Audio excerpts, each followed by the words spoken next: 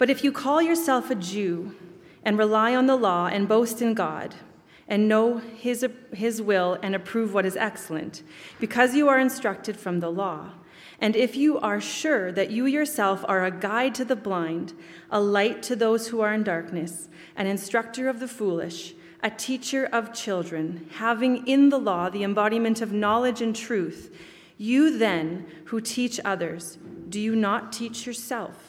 While you preach against stealing, do you steal? You who say that one must not commit adultery, do you commit adultery? You who abhor idols, do you rob temples? You who boast in the law, dishonor God by breaking the law. For as it is written, the name of God is blasphemed among the Gentiles because of you. For circumcision indeed is of value if you obey the law, but if you break the law, your circumcision becomes uncircumcision.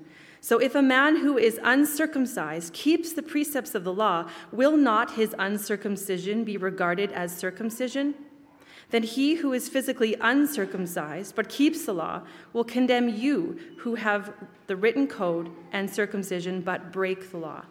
For no one is a Jew who is merely one outwardly, nor is circumcision outward and physical.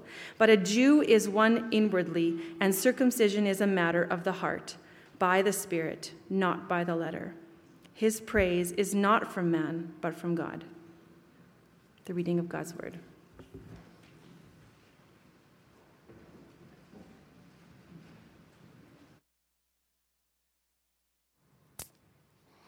Good morning. Let's pray together.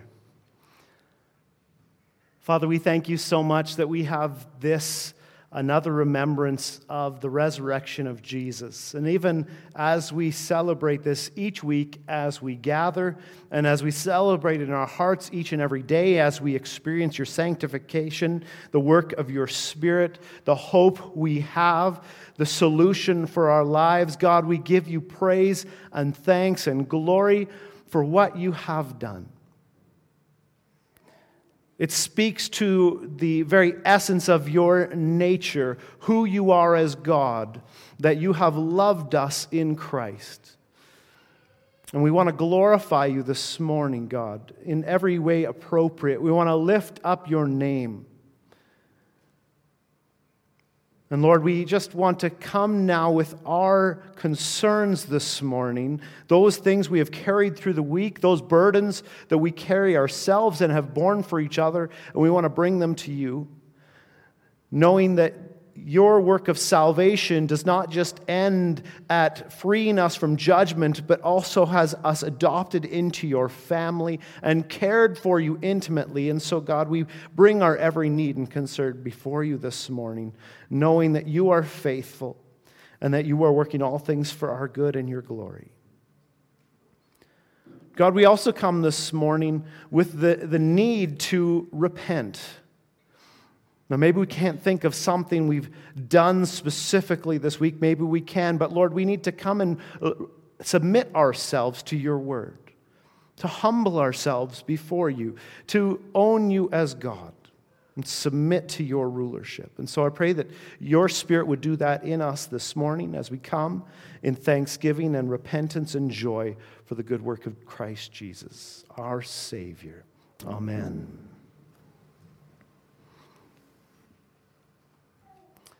The resurrection of our Lord is not some hypothetical event. It's not some philosophy that someone came up with. It is a historic event, and as Mark was saying, it is a necessary event for anything that we teach from God's Word to be of any value. It is this foundation of Christ and His finished work on the cross on which every other biblical doctrine has value and comes together to instruct us for our good, that we would be trained in righteousness. And in Romans, Paul begins to speak to a people group that has not yet realized all the ways in which Christ's work was the finished work for them. And so while he writes to a church that have all believed in Jesus, and it wasn't a huge stretch to believe that Jesus had risen from the dead just in the following years after so many had seen him. Nowadays, you might find a person or two who's uninformed and ignorant about things of history, and they could say, oh, Jesus didn't really happen. That wasn't a thing that happened. But in those days, there was nobody saying it didn't happen. There was only people saying different reasons why it happened, different powers under which it came to pass. And so Paul turns his attention once again in Romans to those who have a false confidence for salvation, resting on their self-identity as the people of God to escape the judgment of God. And so he's going to apply now this foundational truth, the resurrection of Jesus Christ, to a people that has thought of themselves as God's people. And so this section begins by identifying the target of Paul's diatribe all through chapter 2, verse 17. But if you call yourself a Jew. Now you have to understand that we think of this term very differently than they did in Paul's day. In terms of Old Testament history and the perspective from which Paul is writing, this is an honorific. This isn't an ethnic term, but an honorific distinguishing denoting the people of God. It's a title. Those who possess the covenants of God. It's a magnificent heritage, and the people from among whom Christ Jesus himself came. But Paul follows Jesus himself in keeping with the Old Testament pattern of identifying true Jewishness in spiritual terms, relativizing the significance of being an ethnic Jew and calling into question the ability of the Old Covenant to save at all. Jews, you see, viewed their ethnic descent from Abraham as a covenant advantage, but Paul stresses that this advantage is nullified unless the law is obeyed. Perfect obedience is required of God's people. Now, how is that possible? We'll get there. In the broad sweep of Romans, Paul will move from those who self-identify as God's people, who call themselves Jews, to those who will be identified by God as true Jews, Romans 2:29. That is, those who are children of Abraham by faith, Romans 4:16, and who, Romans 11:17, are grafted into Israel. And so we read again verses 17 to 24. But if you call yourself a Jew and rely on the law and boast in God and know his will and approve what is excellent because you are instructed from the law, and if you are sure that you yourself are a guide to the blind, a light to those who are in darkness, an instructor of the foolish, a teacher of children, having in the law the embodiment of knowledge and truth, you then who teach others, do you not teach yourself? While you preach against stealing, do you steal? You who say that one must not commit adultery, do you commit adultery? You who abhor idols, do you rob temples? You who boast in the law, dishonor God by breaking the law. For as it is written, the name of God is blasphemed among the Gentiles because of you. Study and memorization of God's law, the Torah, was central to Jewish piety. But much like many today, they confused their intellectual proficiency with spiritual maturity. Many used their practiced grasp of Scripture, their possession of it, to diminish their concern for their failure to keep its commands. They bragged about the law while failing to obey it. Now, the law would be of great benefit to Israel if they actually kept its commandments. But in chapter 7, we will learn that what the law doesn't do is enable people to obey it. It gives a good law. It gives great rules. Rules to live by, things that would lead to a great outcome, but it did not enable them to actually do it. And in chapter 8, we will find out that the righteousness that is claimed by Paul's opponents is available only in those whose hearts is written the law by God's Spirit. God would have to do this. That is, those of us that have been saved but grew up in church, there came a point in our lives where we said, I can't do this. God would have to do this. I can't be a good Christian on my own. In Romans 8:3-4, it says, For God has done what the law weakened by the flesh could not do. By sending his own Son in the likeness of sinful flesh for sin, he condemned sin in the flesh, in order that the righteous requirement of the law might be fulfilled in us who walk not according to the flesh, but according to the Spirit.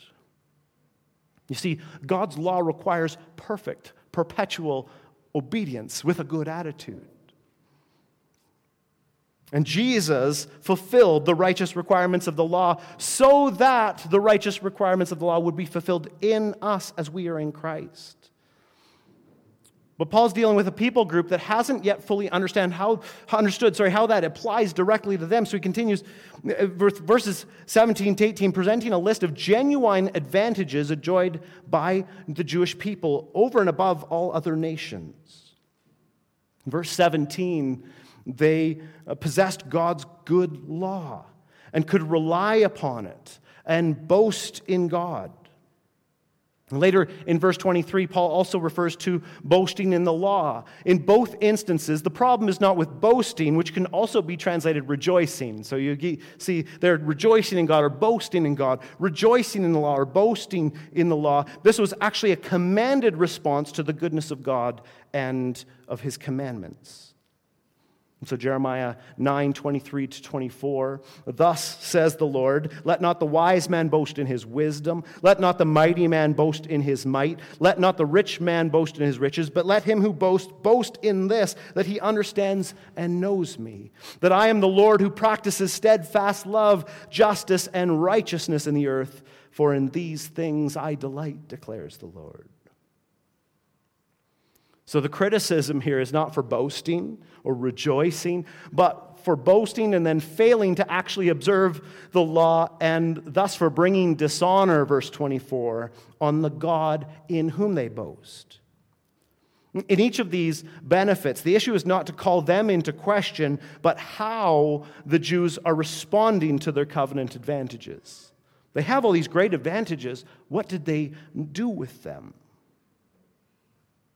Two more benefits are listed in verse 18. To know his will and approve what is excellent because you are instructed from the law. Again, these are true. These are to be construed positively. The law provides insight into God's will, and it enables those possessing it to genuinely approve of what is excellent. Paul's not saying here that the Jews were privy to the inscrutable will of God, the mysteries of his will, Ephesians 1:9.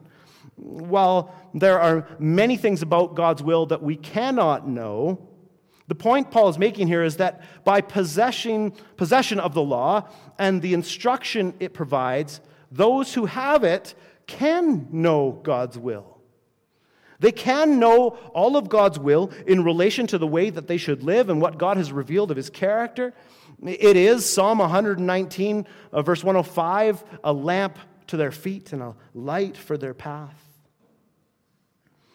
But then in verses 19 to 20, Paul turns to the ministry that the Jews extended to the Gentiles by virtue of possessing these laws. Verse 19, and if you are sure that you yourself are a guide to the blind, a light to those who are in darkness, an instructor of the foolish, a teacher of children, having in the law the embodiment of knowledge and truth.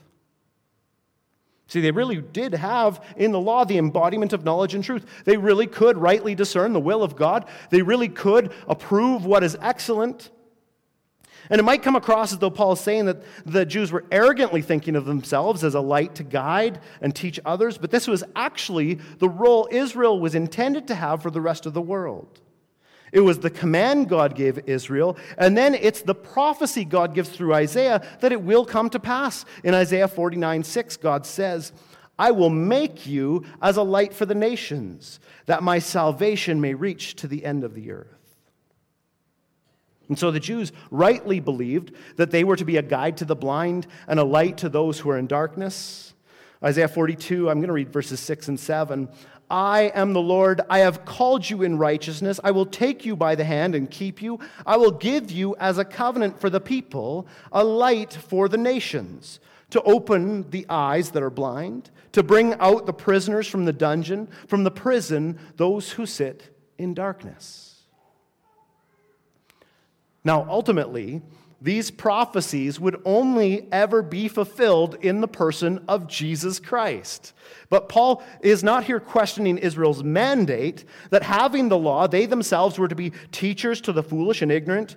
He is questioning whether or not they have truly fulfilled their calling. They had the potential to do these things because they possessed the law, but they failed to accomplish the mission because they just plain failed to obey. Verse 21 and 22, you then who teach others, do you not teach yourself? While you preach against stealing, do you steal? You who say that one must not commit adultery, do you commit adultery? You who abhor idols, do you rob temples? Despite all of the real advantages of the Jews, they have failed to live up to their calling. Paul does not object to the Jews teaching others. That is what they've been called to do. He questions whether they have violated the very law they treasure and have taught to others. He is zeroing in on the problem of hypocrisy, whereby we condemn in others the very things we do ourselves. And so there's 4 rhetorical questions asking whether the Jews practice what they preach. The lead question asks this directly, and then 3 following questions provide colorful examples of how they transgress the very law they proclaim. Stealing, adultery, and robbing temples. Now, these are particularly blatant and shocking examples to illustrate the principle that Jews violated the very law that they possessed. He doesn't use, more common examples. Like he could to rightly indict everyone, could say, well, you don't all love the Lord your God with all your heart, soul, mind, and strength. See, there's a sin that probably is common to all of you.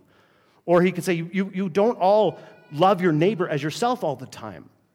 And then again, everyone would have to be honest and say, yeah, you're right, we have failed to keep God's law. But instead of this, Paul uses these shocking examples of the worst sorts of behaviors that all Jews condemned.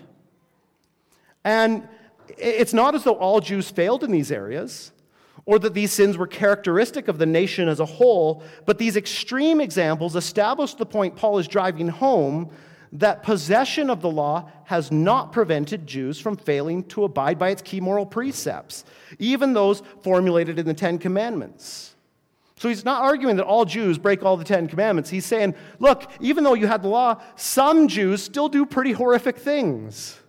In fact, a generation earlier, possibly something Paul's referring to here, is there was a Jewish charlatan who professed to teach Moses' law, but did not obey the law, and he had exploited Roman women, leading to a massive scandal in Rome. He would teach the law, and then he would rob people. He had convinced several Roman converts to make large financial contributions, which he would then take to the temple in Jerusalem. And then once he had gathered up all these riches that he was going to take to the temple in Jerusalem, he just absconded with them, kept them for himself, and thus robbing the temple and causing the name of God to be blasphemed among the Gentiles. In fact, Josephus says that this was the reason that all the Jews were expelled from Rome. So not only did he cause the name of God to be blasphemed among the nations, but he caused the Jews considerable problems. So it's almost impossible that Paul's overlooking this fact. A Jew who is robbing temples, despite having the law of God, despite knowing it enough that he was teaching people the law of God. So the point is not that all Jews commit these sins, but that these sins are representative of the contradiction between Jewish boasting and their actual conduct. Paul's graphically rendered point is simply that Jewish ethnicity or possession of the law cannot guarantee some sort of moral superiority.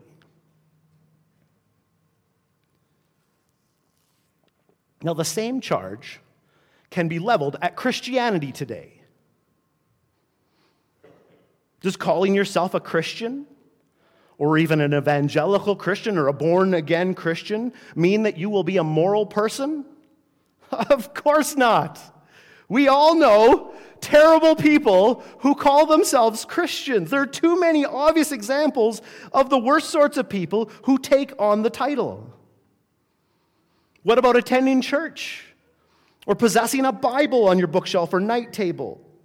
No. It's obvious that these external factors and one's self-identification have almost no bearing on whether someone is a genuine Christian. We all know far too many examples of bad people who claim to be good people, who claim to be Christ followers and are not. Understand Paul's point then here. Everyone knows someone who's a boastful Christian and has all the external trappings of a believer. They know the scriptures, and yet it is obvious to all that they are a self-serving individual with no genuine fruit of salvation. Why then would you take assurance from the fact that you call yourself a Christian and know God's word? See what Paul's pulling off here? He's indicting the worst sorts of Jews, pointing to them as an example of how the law, the possession of the law, and having been circumcised and having been called a Jew didn't really work. I do the same sort of thing when I talk to those who believe that baptizing a baby will make them a Christian. I go to all the examples I can think of the worst sorts of people that were baptized as babies to make them a Christian. It didn't stick. It didn't work. Well, if you know in the case of that serial killer that baptism didn't save them, why are you relying on baptism to be your salvation? How do you know you're a Christian because you were baptized? In pointing out the worst examples of Jewish behavior, Paul is calling all believers to self-assessment according to the Word of God. You see, it was very common to think of these things as their membership ritual that got them in the door. They're now part of the people of God. I'm a Jewish male. I've been circumcised. We have the law. We go to our temple. I'm in. Well, then what do you need Jesus for? If you're already in, you don't need the Jewish Messiah. Sure, you believe that he died and rose again. It's pretty obvious that happened. Everyone around here sees it. But how come you need it?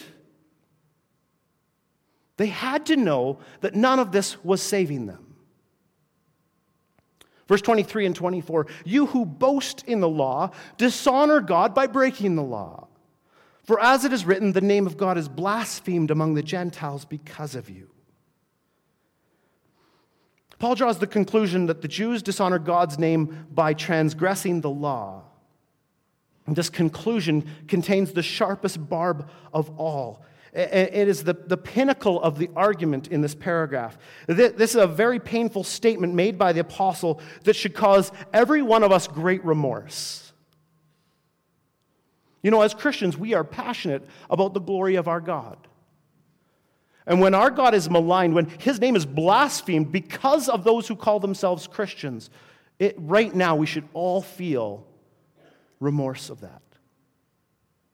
In Matthew 23:3, Jesus confronts those who preach but do not practice. R.C. Sproul wrote this. He says, people expect church members to be perfect when the one absolute prerequisite for joining the church is the admission that one is not perfect. The only organization I know which demands that you be a sinner in order to join it is the Christian church. So it shouldn't surprise anybody to see Christians sin, but there is a specific sin of hypocrisy. So it is not as though all sin is hypocrisy. We all have sins of many kinds. I love the song we sing this morning. His mercy is more. Our sins, they are many. His mercy is more. But to know God's righteous command, to teach it and expect adherence from others, and then to fail to obey it ourselves drags God's name through the mud. This embarrassment has long been an issue among the people of God. The Jews were given the law so that their lives would bring honor and glory to God's name, but instead their behavior, despite knowing what they themselves approved as excellent behavior, brought scorn and dishonor to the name of the Lord. This quotation of Paul's is remarkably close to Isaiah 52:5, where Isaiah is speaking of the Jews' Babylonian captivity, during which time God's name had been blasphemed among the Gentiles. The people suffered exile in Babylon because of their sin, but God's response to this defamation of his name was good news of deliverance. Good news being the term from which we derive the word gospel. Isaiah 52, I'm going to read verses 7 and 10 for the sake of time. How beautiful upon the mountains are the feet of him who brings good news, who publishes peace, who brings good news of happiness, who publishes salvation, who says to Zion, your God reigns. The Lord has bared his holy arm before the eyes of all the nations, and all the ends of the earth shall see the salvation of our God. Now, according to Paul, in Romans, the salvation of God had come in the good news or gospel about Jesus Christ. But many of his Jewish contemporaries had rejected this message. Even if they believed in Jesus, they were still in some way hoping for deliverance through the law and the old covenant. But that covenant had led only to judgment, not salvation. And so Paul's arguments are sharpened and continued in the final section here of our passage, verse 25. For circumcision indeed is of value if you obey the law. But if you break the law, your circumcision becomes uncircumcision. So if a man who is uncircumcised keeps the precepts of the law, will not his uncircumcision be regarded as circumcision? Then he who is physically uncircumcised but keeps the law will condemn you who have the written code and circumcision but break the law. For no one is a Jew who is merely one outwardly, nor is circumcision outward and physical. But a Jew is one inwardly, and circumcision is a matter of the heart, by the Spirit, not by the letter. His praise is not from man, but from God. The sign of God's covenant with Israel was taken on the bodies of every male, designating them and their offspring after them as belonging to the Lord. It was a sign of their promise to practice the law of God. And for many Jews during Paul's period, circumcision had come to virtually guarantee salvation. One rabbi famously wrote, "No person who is circumcised will go down to hell." So pretty strong assurance for Jewish men anyways. Women, we're not quite sure what's going to happen with them. But men, all the Jewish men we know, they're not going to go to hell. But Paul argues, in accordance with the Old Testament itself, that the covenant sign of circumcision is only beneficial if one actually keeps the law. Now, this is not to say that the Old Testament saints all kept the law perfectly so that they could stay within the covenant. But when they would sin, although, like I said, God's law requires perfect, perpetual, what's the last one? Personal obedience, perfect, perpetual, personal obedience, obedience with a good attitude. It's not, God did require this, and not anyone kept this, but God would accept in their place an animal sacrifice as it foreshadowed, Hebrews 10:10, the once-for-all offering of the body of Jesus Christ. And so we know that although they were not perfectly and perpetually obedient in the Old Covenant, Old Testament saints could look forward to the sacrifice of Christ, who was perfectly obedient on our behalf. There was no demand for personal perfect obedience, or else they were out, because there was a ritual by which they could come and receive forgiveness for sins. The sacrifice of a lamb or a goat. But Paul now demands perfect obedience from those who desire to live under the old covenant, now that the new covenant has arrived. The only way for sins to be forgiven now is through the death of Christ. The only means of atonement is the cross of Christ. And so shockingly, Paul makes the startling claim that failure to obey the law places Jews in the same category as uncircumcised Gentiles. He says, if you who are circumcised disobey the law, you become uncircumcised. Now, there is actually Old Testament precedence for this statement. Disobedience, any disobedience, invalidates Jewish circumcision. Paul then teaches that Jews who were circumcised but didn't keep the law were unsaved. They were uncircumcised in God's sight, and thus not part of the people of God. Sobering words for Jews who felt so secure in their status before God.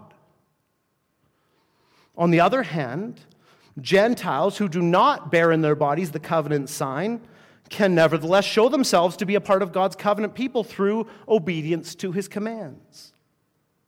Their obedience, despite being physically uncircumcised, will be regarded as true circumcision, for it shows the circumcision of the heart done by God among both male and female alike. And so Christians don't have a particular bent to which gender can have more assurance. Is your heart circumcised? Later, Paul is going to make it clear that only those who have died with Christ, united with him in his death and resurrection, will be dead to sin, and only those who have died to sin and self can keep the law's requirements. True obedience can only flow from faith in Jesus Christ. But for now, he continues to build the case that the gospel he preaches does not promote sin. On the contrary, it is a gospel that calls for faith in Christ, a faith that inevitably leads to obedience. And that obedience demonstrates that although a person does not carry the covenant sign of circumcision, they don't have a Jewish bloodline, but the transformation that has led to obedience clearly reveals that he or she is a member of the people of God, all who have circumcised hearts. And we've been riding this for a while, and we will continue as we work through Romans, because this is one of Paul's main messages. How do you know that you are a true believer? How do you know you are part of the people of God? What is a true Jew? Someone whose heart has been changed. And this is evidenced in their transformed living. Paul is also going to make the case that there is no longer any separating factor between the Jewish and Gentile believers in Rome. This is another one of the big themes of Romans that's going to keep on coming up all the way through. There cannot be two churches of Jesus Christ. There cannot be two bodies. There cannot be two baptisms. There are not two spirits. There is one body in Christ, the church. And so Paul's hitting this from every which way, that Jewish and Gentile believers in Rome must be totally unified. There is neither Jew nor Greek, Galatians 3:28, for all are one in Christ Jesus. Paul concludes his argument in our passage with an all-out assault on Jewish exceptionalism. Romans 2:28-29, remember these are Paul's words, not mine. For no one is a Jew who is merely one outwardly, nor is circumcision outward and physical. But a Jew is one inwardly, and circumcision is a matter of the heart, by the Spirit, not by the letter. His praise is not from men, but from God. So no saving advantage exists in being physically circumcised and possessing the law. These markers of being a Jew in Paul's day. To be an ethnic Jew or to be physically circumcised does not mean that one is truly a Jew or truly circumcised. Any notion that the Jews could rely on the old covenant for salvation is totally undermined here. There's no going back. There's only going forward. You can't go back to the old. It's obsolete. It's outdated. It's finished. Turn only to Christ. There's only one way unto salvation. No one will come to the Father outside of through Jesus Christ. There are not today two peoples of God. There is not today some sort of exceptional group that is especially the people of God. For all must be grafted in through Christ Jesus, who is the only way. Being a Jew is not based on outward things like circumcision or ethnic heritage at all. Instead, a true Jew is a person, male or female, whose heart is bent on following God. Such a person has a circumcised heart. Such a person has been inwardly transformed by the Spirit of God through the gospel, which is the power of God to salvation. something that the law could never do. We see that there developed in the history of Israel a belief that circumcision, the sacred rite which was the sign of the Old Testament covenant, was all it took to be saved. We have very similar confusions in the Christian church today, where some people believe that they are automatically guaranteed salvation by some rite or some response. I was listening to a fellow yesterday who grew up in the church. He figured a safe estimate was that he had given his life to Jesus 75 or 100 times. I'm sure I blew that out of the water. There's no rite or response that guarantees our salvation. This passage refutes any thought that one gains membership into the people of God by baptism, whether infant or otherwise, or that any other rite of passage can grant us assurance of salvation. It's not your baptism. It's not your first communion. It's not your confirmation. It's not the time you asked Jesus into your heart. It's not the time you came down to an altar somewhere. It's not the camp that you went to. It's not the youth conference that you responded at. It is, do I have a circumcised heart? This passage refutes these things. The New Testament counterpart to circumcision in the Old is not baptism or any other thing which can be accomplished by human choice or by human hands. And so when some believe that baptism is the New Testament version of Old Testament circumcision, this passage proves them 100% wrong. Because the New Testament circumcision is not baptism or anything that we can accomplish by our choice or by our hands, but is circumcision of the heart, which can be accomplished only by God. I'm going to leave you with Colossians 2:11-15. In Christ Jesus our Lord, he begins earlier, you who were circumcised with a circumcision made without hands, but by putting off the body of flesh by the circumcision of Christ, you have been buried with him in baptism, in which you were also raised with him through faith in the powerful working of God who raised him from the dead. And you who were dead in your trespasses and in the uncircumcision of your flesh, God made alive together with him, having forgiven us all our trespasses by canceling the record of debt that stood against us with its legal demands. This he set aside, nailing it to the cross. He disarmed the rulers and authorities and put them to open shame by triumphing over them in him. Let's pray. Father, we thank you for such a wonderful victory in Christ Jesus. He is our champion. He stood in our place. He won our war. He offered the sacrifice we could not give. And Lord, forgive us for all the areas in which we have thought we could somehow add something to that. Because when we add anything to the gospel, it's no gospel at all. May we rest this morning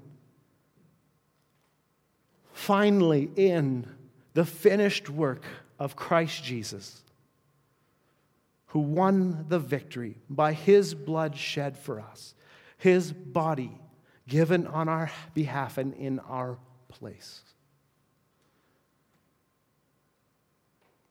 Lord, I ask that your Spirit would sanctify us in the truth that we've looked at this morning, that we would mull this over repeatedly and think on what it means to truly be the people of God. And on what have we put our assurance? Do this work in us so that we would glorify you rather than to bring you shame. In Jesus' name, amen.